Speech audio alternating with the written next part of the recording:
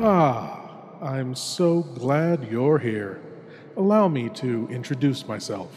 I am Lord Bloodraw. I host horror and science fiction films on my TV series, Lord Bloodraw's Nerve-Wracking Theater, but here, in this cool, intimate darkness, I'll be presenting tales of horror and the uncanny solely for you, alone. In this auditorium within your mind, you will coalesce the settings and the players from the ether of your imagination. Your terror will be your own creation. This is the sorcery of sound, the subtle magic of old-time radio, horror.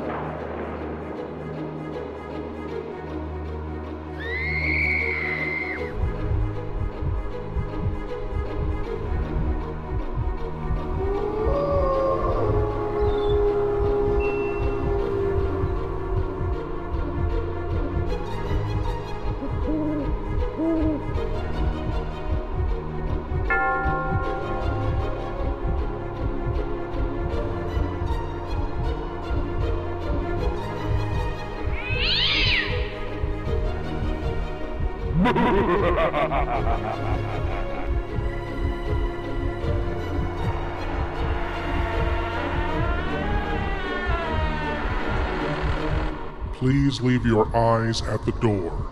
You will not need them. This is Lord Bloodraw's Nerve-Wracking Auditorium. Murder for money. Not just muggings gone wrong, death in the street with a thug running away with cash and credit cards, no. Elaborately, meticulously planned murder for a lifetime of wealth. Like a perfect, glistening spiderweb can be beautiful to everyone but the fly. Here is an example. From Inner Sanctum Mysteries comes the tale, No Coffin for the Dead.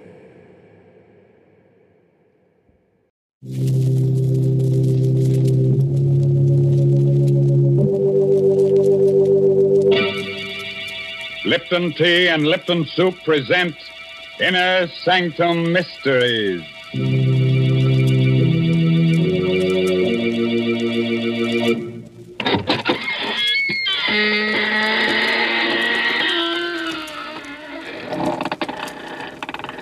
Good evening, fiends.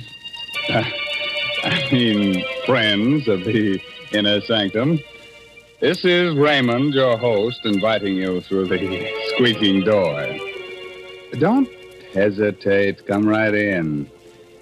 Oh, it's a bit dark. Careful, don't brush up against that skeleton. Oh, he's quite harmless, I assure you. He's only the skeleton in our closet come out for a bit of air. The idea of a skeleton coming out for air. Such nonsense. Oh, you mean because it's already so well ventilated? Oh, how do you do, Mary Bennett? Hello, Mr. Raymond. Now, you tell me truthfully, is there a family skeleton in your closet? Oh, yes, indeed. And what's more, we make no bones about it. But I'd like to really get him out of the closet. I need space to store my Lipton's noodle soup. What a silly thing to say.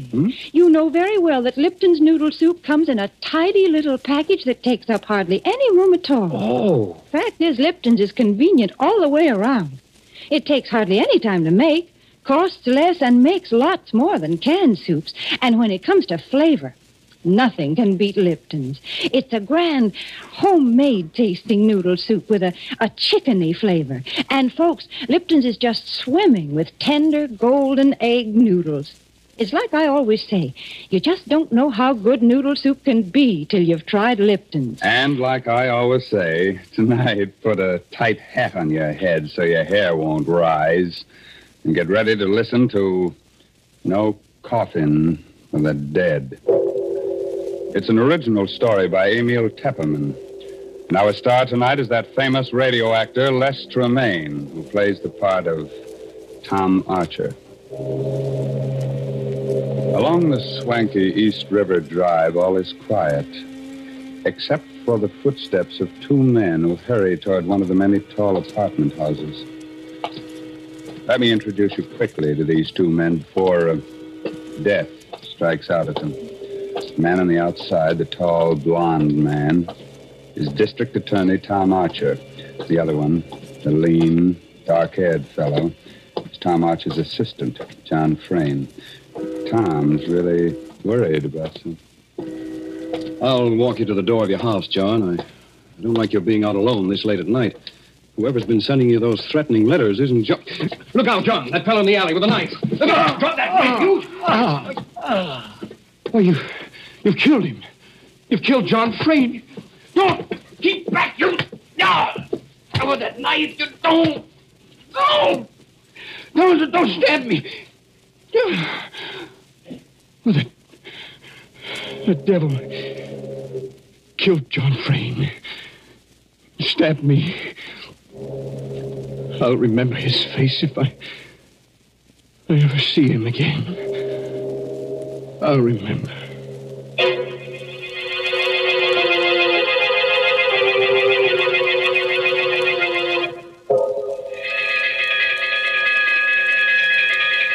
When I began to regain consciousness after that attack, I was lying on the ground at the mouth of the little alley near John Frayne's home. A fussy little ambulance intern had just finished working over me. There was a small crowd around me, and I glimpsed the face of Detective Inspector Lambert just behind the intern. There. Feel better now, Mr. Archer? How is he, Doc? I about got him fixed up, Inspector Lambert. I think he'll be all right. He's conscious now. Can I talk to him? Yeah, but better not move him for a few minutes till the shock wears off. How are you, Mr. Archer?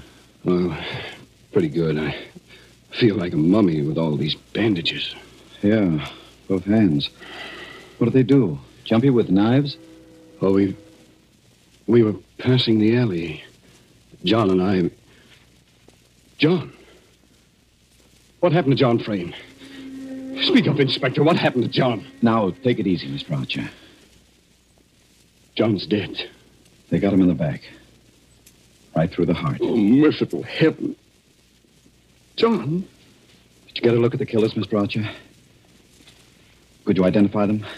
Well, there was only one man. He came out of the alley. He stabbed John, and then he swung at me. I didn't have time to go for my gun, so I caught the blade in my bare hands.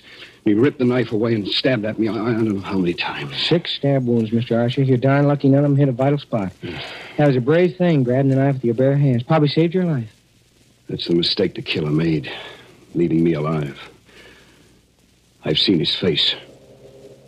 I'll catch up with him, if it takes the rest of my life.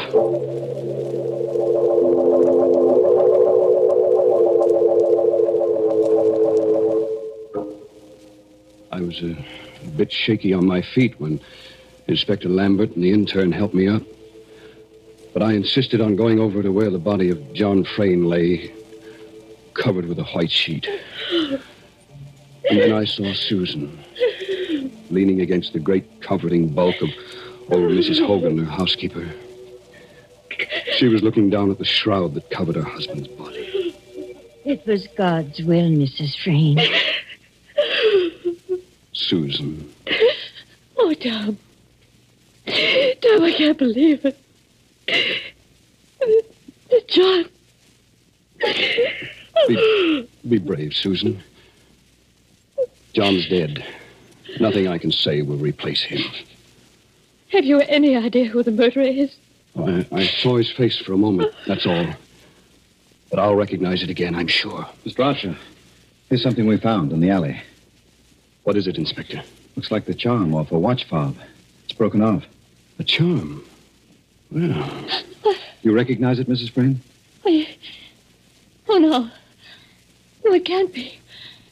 It can't be. No, of course not, Susan. There are hundreds of watch charms like this one. What is it, Mrs. Frayne? That watch charm. My younger brother, Peter, wears one just like it. Oh? Oh, nonsense, Lambert. You can buy those in any jewelry store. Besides, I saw the killer's face. It wasn't Pete.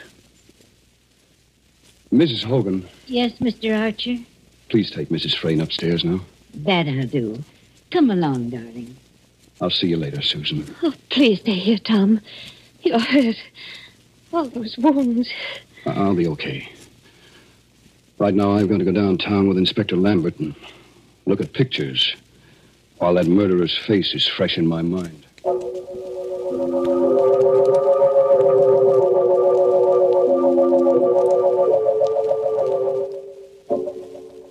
At headquarters, I looked through hundreds of pictures in the Rogues Gallery. It was just 2 hours before I came upon the photograph. Lambert, this is our man. You're sure? Positive. I'll never forget that face. Turn it over. Let's see the name, quick. Right. Bart Hogan. Good heavens. Bart Hogan. That would be the son of old Mrs. Hogan, the Frayne housekeeper. Lambert and I both remembered the case of Bart Hogan. It went back 5 years before John Frayne had married Susan. Bart Hogan had lived with his mother, both working for Susan's father. One day, Bart Hogan had snatched up a kitchen knife and attacked Susan's father with mad fury. Only John's lucky arrival had saved the old man. John subdued Bart Hogan. The mad youngster had been committed to the state asylum for life. But he had escaped 7 months ago. Nobody had heard from him since then. Until tonight. Great Scott. So that murderous kid has come back after all these years to get his revenge. I'm going back to the Frayne house. I want to talk to Mrs. Hogan. You think you might know where our son can be found? Who knows? I'll talk to her anyway. By the way, Mr. Archer, Yes? while you're up there, suppose you just kind of check on whether Brother Pete has lost his watch charm.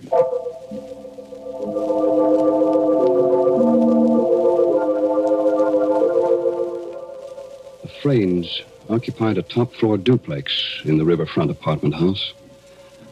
I took the elevator up, and Mrs. Hogan admitted me. I'll take your hat and coat, Mr. Archer. Thank you. Mrs. Hogan, where's your son, Bart?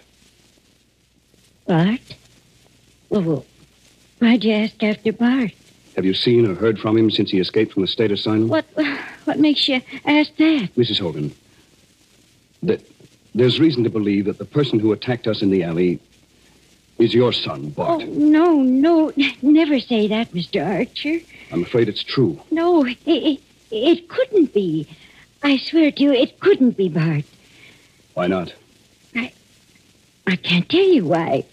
But it wasn't Bart, I'm sure. What makes you so sure? You know where he's been hiding since his escape? You know where he is now? Heaven help me. If you know where he is, you must give him up. But he didn't do it. He didn't. Believe me, Mrs. Hogan, I understand how you feel. But it'd be far better for Bart to go back to the state asylum than to be hunted for this new crime. If he didn't do it. Mr. Archer, if I prove to you that Bart couldn't have done it, would you let him be? Not make him go back to the asylum? Well, I don't know what to say. You see, I was downtown just now, and I recognized the picture of the man who attacked us. It turned out to be your son. There's very little chance that I was mistaken. But if I prove he couldn't have done it? How can you prove it? Well, come, I'll show you.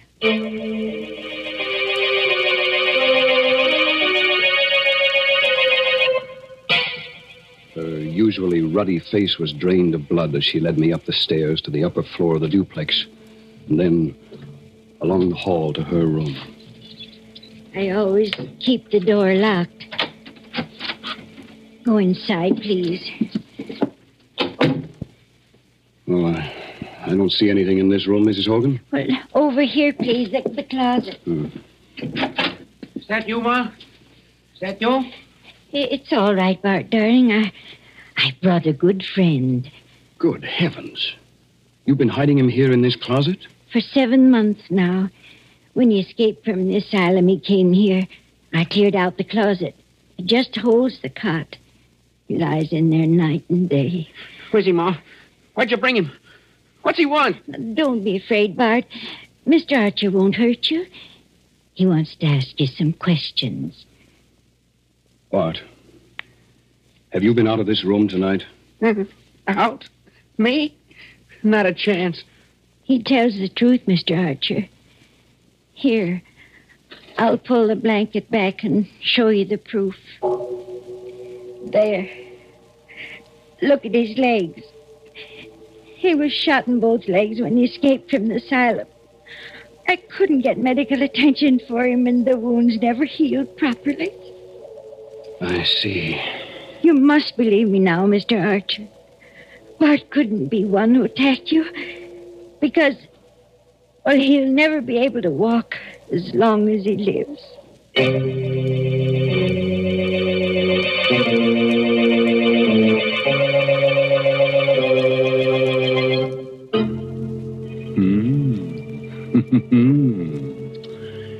Well, now, if Bart Hogan didn't do it, and mind you, I said if, then who did kill poor John Frayne? Well, whoever killed him must have been a rather cheerful person because he took life so cheerfully. Cheerful indeed. Mr. Raymond, you've always had such gruesome thoughts on your mind, you wouldn't recognize something cheerful if you met right up with it. Oh, now, Mary, aren't you being a bit unfair? No, I'm not. You just don't know what folks like. But you listen to me, because I'm going to make a suggestion that'll please everyone. All right. Folks, if you want to give the boys overseas a real taste of home, why not send them a package or two of Lipton's noodle soup? It's so easy to do. You don't even need a request slip. You know, a bowl of hot soup makes a mighty good snack for the boys. And when they receive Lipton's noodle soup mix, they're getting that old-fashioned kind of chickeny-tasting noodle soup. So send a package or two of Lipton's to your favorite serviceman. That's a terrific suggestion. And here's another thing that pleases me. There seems to be plenty of murder ahead in tonight's story. You remember that pretty little girl, Susan? Well, looks like she's next on the murderer's list. How about that, Tom? Come on, tell us more. And don't spare the gore. When I entered the living room on the lower floor, a few minutes later, Susan and Peter were there with Arnold Matson, the lawyer. I tell you, this is a serious problem, Susan, and we've got to find an answer to it. There is no answer, Mr. Matson. Oh, Tom, thank heaven you've come at last. Hello, Susan. Hello, Peter. Hi. You know Mr. Matson, of course. Of course. I understand, Mr. Archer, that you narrowly escaped the same fate as poor John. Well, I was lucky. Those bandages must be a nuisance. I can stand them. Bandages are better than a shroud. By the way, Peter, that looks like a new watch charm you're wearing. What, this? Oh, I lost the other one someplace, so I bought a new one. What of it? Oh, nothing. Mr. Matson, when I came in, you were saying something about a serious problem. Exactly. As you know, Susan's father left an estate of $1.25 million in a trust fund to be paid to Susan on her 23rd birthday. Yes, I know. And she'll be 23 next month. But there's a proviso in the will, Mr. Archer. In order to receive the inheritance, Susan must be married and living with her husband on that date. Please, Mr. Matson, I don't want to talk about the money. Yes, but don't you see? You'll lose it all. The will distinctly says that you must be living with your husband. If not, then the money goes to 8 charities, except for $50,000 to Peter. I don't care. I don't care what happens to the money. Without John, it doesn't matter. Well, Peter, it'll be a break for you. What do you mean by that, Matson? Well, there's no need to become enraged, Peter. I only pointed Oh, you out... filthy rat, I'll show you what I mean. Take it easy, Peter. Let go of me. Let go. All right. Take your hands off me. Why are you looking at me like that? You look as if you thought I killed John. Well, say it. Why don't you say what you think? Better cool off a little, Pete. This is no time for a scene. Yeah? For that matter, Tom Archer, what about you? You'd like to marry Susan yourself, wouldn't you? Why, you rotten little... You better cool off a little, Tom. This is no time for a scene. No, I'm sorry. Yes, Peter, you're right. I would like to marry Susan. You know that, don't you? Yes, Tom, I know. You two look at each other like a couple of puppies in love. I'm going to get a drink. And nuts to the 50,000. Right, George, I've got it. Got what, Mr. Matson? The solution to our problem. What are you talking about? That's it, don't you see, Susan? You can marry Tom Archer here, and then you'll be able to legally claim the estate on your birthday. Well, that's a pretty callous thing to suggest, Matson. Callous? I'm a lawyer. It's my duty to protect my client. I couldn't do it. Of course not. Look here, Susan. Is there anyone else in the world who would benefit by John's death? I don't know. I can't think. What's the difference? Are you still looking for clues, Archer? You know who the murderer is, young Bart Hogan. Why look further? Bart Hogan? Matson, how did you know about Bart Hogan? What?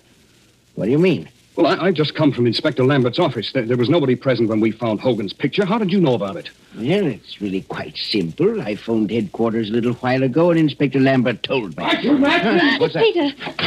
Archer, come quick, in the kitchen. Come along, Matson, quick. Yes. You stay here, Susan. All right, Pete, take it easy. We're coming. Down the hall, the kitchen. Get hold of yourself. You open the door. I can't. Look, go ahead, Archer. Open it. Huh? Good heavens. It's Mrs. Hogan. She lay on the kitchen floor on her back with blood all over her clothes. The blood came from a gaping knife wound in her throat, and the knife lay on the floor alongside her. I found her that way. Her body's warm. She was killed within the last 10 or 15 minutes. Then the killer's running loose somewhere in the house. Susan, she's alone. Good heavens. There, on the floor. Susan, darling. Is she dead? No, she's only fainted. The shock. Oh. It's all right, Susan. What happened? Was it Mrs. Hogan? Yes. Who? We don't know. But the killer's in the house. That madman is liable to kill us all, one at a time. I have a revolver. Let's search the house. Right. Matson, you go in the kitchen and stand guard over that knife. There may be fingerprints on it. Very well. Peter, you stay here with Susan. Here's my gun. Don't be afraid to use it. Wait. Wait just a minute. What is it, Matson? Has it occurred to you the killer may be one of us? One of us? What are you looking at me for? You were out of this room for quite a while. Why, you are... I'll kill you! Look out, the gun! That's better. I'll take the gun. He was going to shoot me. Sorry. I lost my head. Susan, I'm sorry you have to go through all this. Everybody's on edge. There's a killer loose in the house, and we've got to find him. Yes, Tom. I know you'll do whatever's right. I'll try. You two. You can both stay here with Susan. I'll search the house myself. Matson, call the police. Yes, but how can you hold the gun with your hands all bandaged? You can't pull the trigger. I'll use it as a club. All right, now. Don't move out of this room till I return. Be careful, Tom. You mustn't let anything happen to you, too.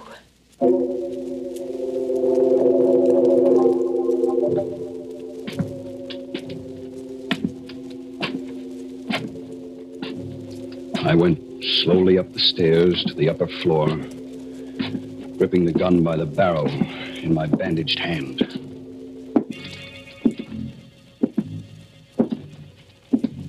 At the end of the hall, I stopped before the door of Mrs. Hogan's room.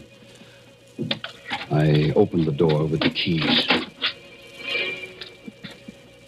Inside the room, the closet door was open. Bart Hogan was still lying on his cot. He must have been expecting me. His eyes were wild with terror. He had a long pencil clutched in his right hand, the only weapon he could find to use against me. His left fist was clutched into a tight ball. He watched me, stiff with fear, as I moved slowly toward him, across the room. Keep away from me. I had no time to waste on him. I swept aside the fist that clutched the pencil. Help! And brought the revolver butt down hard on his forehead. I went over to the window, opened it. Then I went back to the bed, pulled the sheet, pulled it away, lifted him. His weak and withered legs dangled uselessly. I carried him over to the window, rested him against the sill. He opened his eyes. He was recovering from the blow. I didn't wait. I pushed hard. He went toppling out of the window.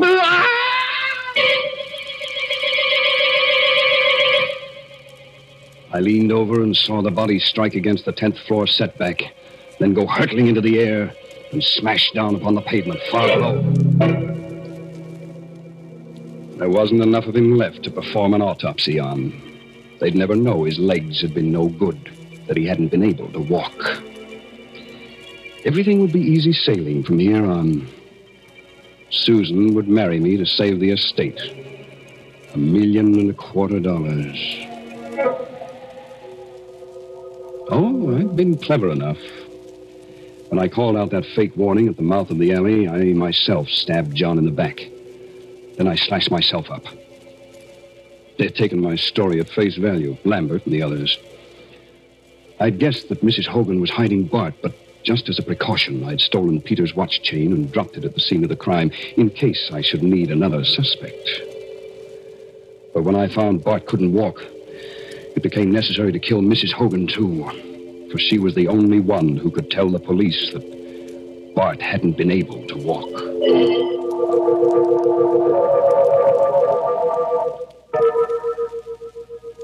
All I had to do now was go down and say I'd found Bart, we had fought, and he had fallen from the window. The perfect crime. I took one more last look down into the street, where a crowd had gathered around Bart's body. I was able to make out the figure of Inspector Lambert, bending over what was left of him. And I saw Lambert force something out of the clenched left fist of the dead body. In a flash, I remembered that feeble little pencil with which Bart had tried to defend himself. I pulled in my head from the window and glanced across to the closet. I saw it at once. A small white scratch pad. I rushed across the room and snatched up the pad. There, on the topmost page, were the indentations of what Bart Hogan had written on the page and then had torn off. I could read it clearly. I could almost imagine his terrified voicing of the frightened appeal as he wrote it. Archer was here. He means to kill me. He wants them to think I killed John Frayne. But I can't walk. I've got 2 bullets in my legs. For God's sake, save me. Bart had written that note, meaning to throw it out the window. But I had come back too soon for him, and I had thrown it out of the window for him. I went back to the window and looked down. I saw Lambert peering up. Then he turned away and hurried toward the entrance of the building. He's coming for me. There's only one thing for me to do now. I've locked the door. It'll take time to break it down. In the meantime, I've taken the bandage off my right hand. I'm writing a full account of tonight's work. I gambled for a fortune, and I lost.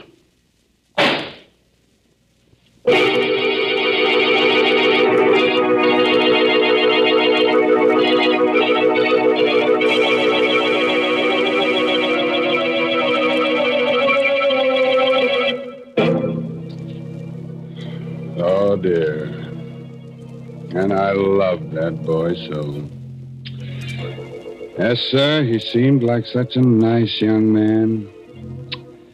Well, his trouble was he tried to commit the perfect crime without first practicing up on minor crimes. He should have started by stealing watermelons and then maybe tried his hand at robbing mail trains. Mr. Raymond, what are you suggesting? And just when I was getting ready to tell people to send a bowl of soup to the boys overseas. Wouldn't the soup get cold by the time it arrived? Oh, of course not. Why, Lipton's noodle soup mix comes in a flat package. You simply send it along to your favorite soldier. And he'll be pleased by your little gift because this noodle soup is just like a taste of home. So enclose a package or 2 of Lipton's the next time you write to him.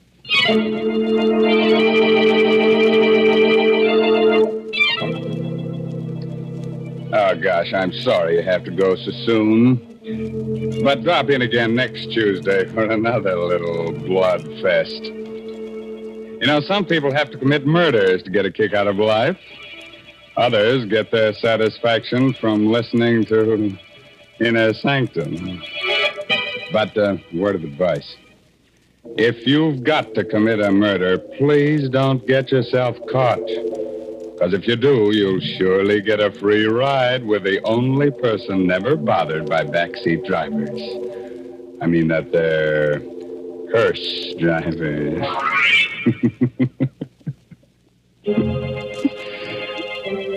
By the way, this month's Inner Sanctum mystery novel is A Time to Die by Hilda Lawrence.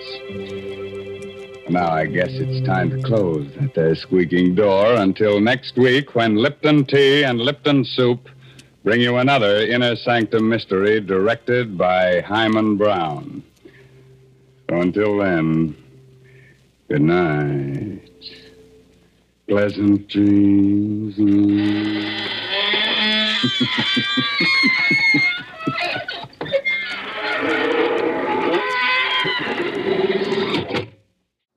Tom Archer gambled and lost.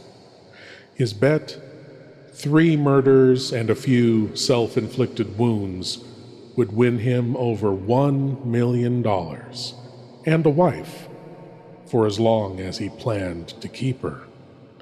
Because if he had won, if he had gotten away with 3 murders, what does a 4th matter? Thank you for joining me in the Nerve-Wracking Auditorium, and I hope you'll come again. But now it's time for you to rejoin the, real world. I am Lord Bloodraw, and I'll be waiting here for you in the shadows of your mind until the next time you seek the darkness. Good night.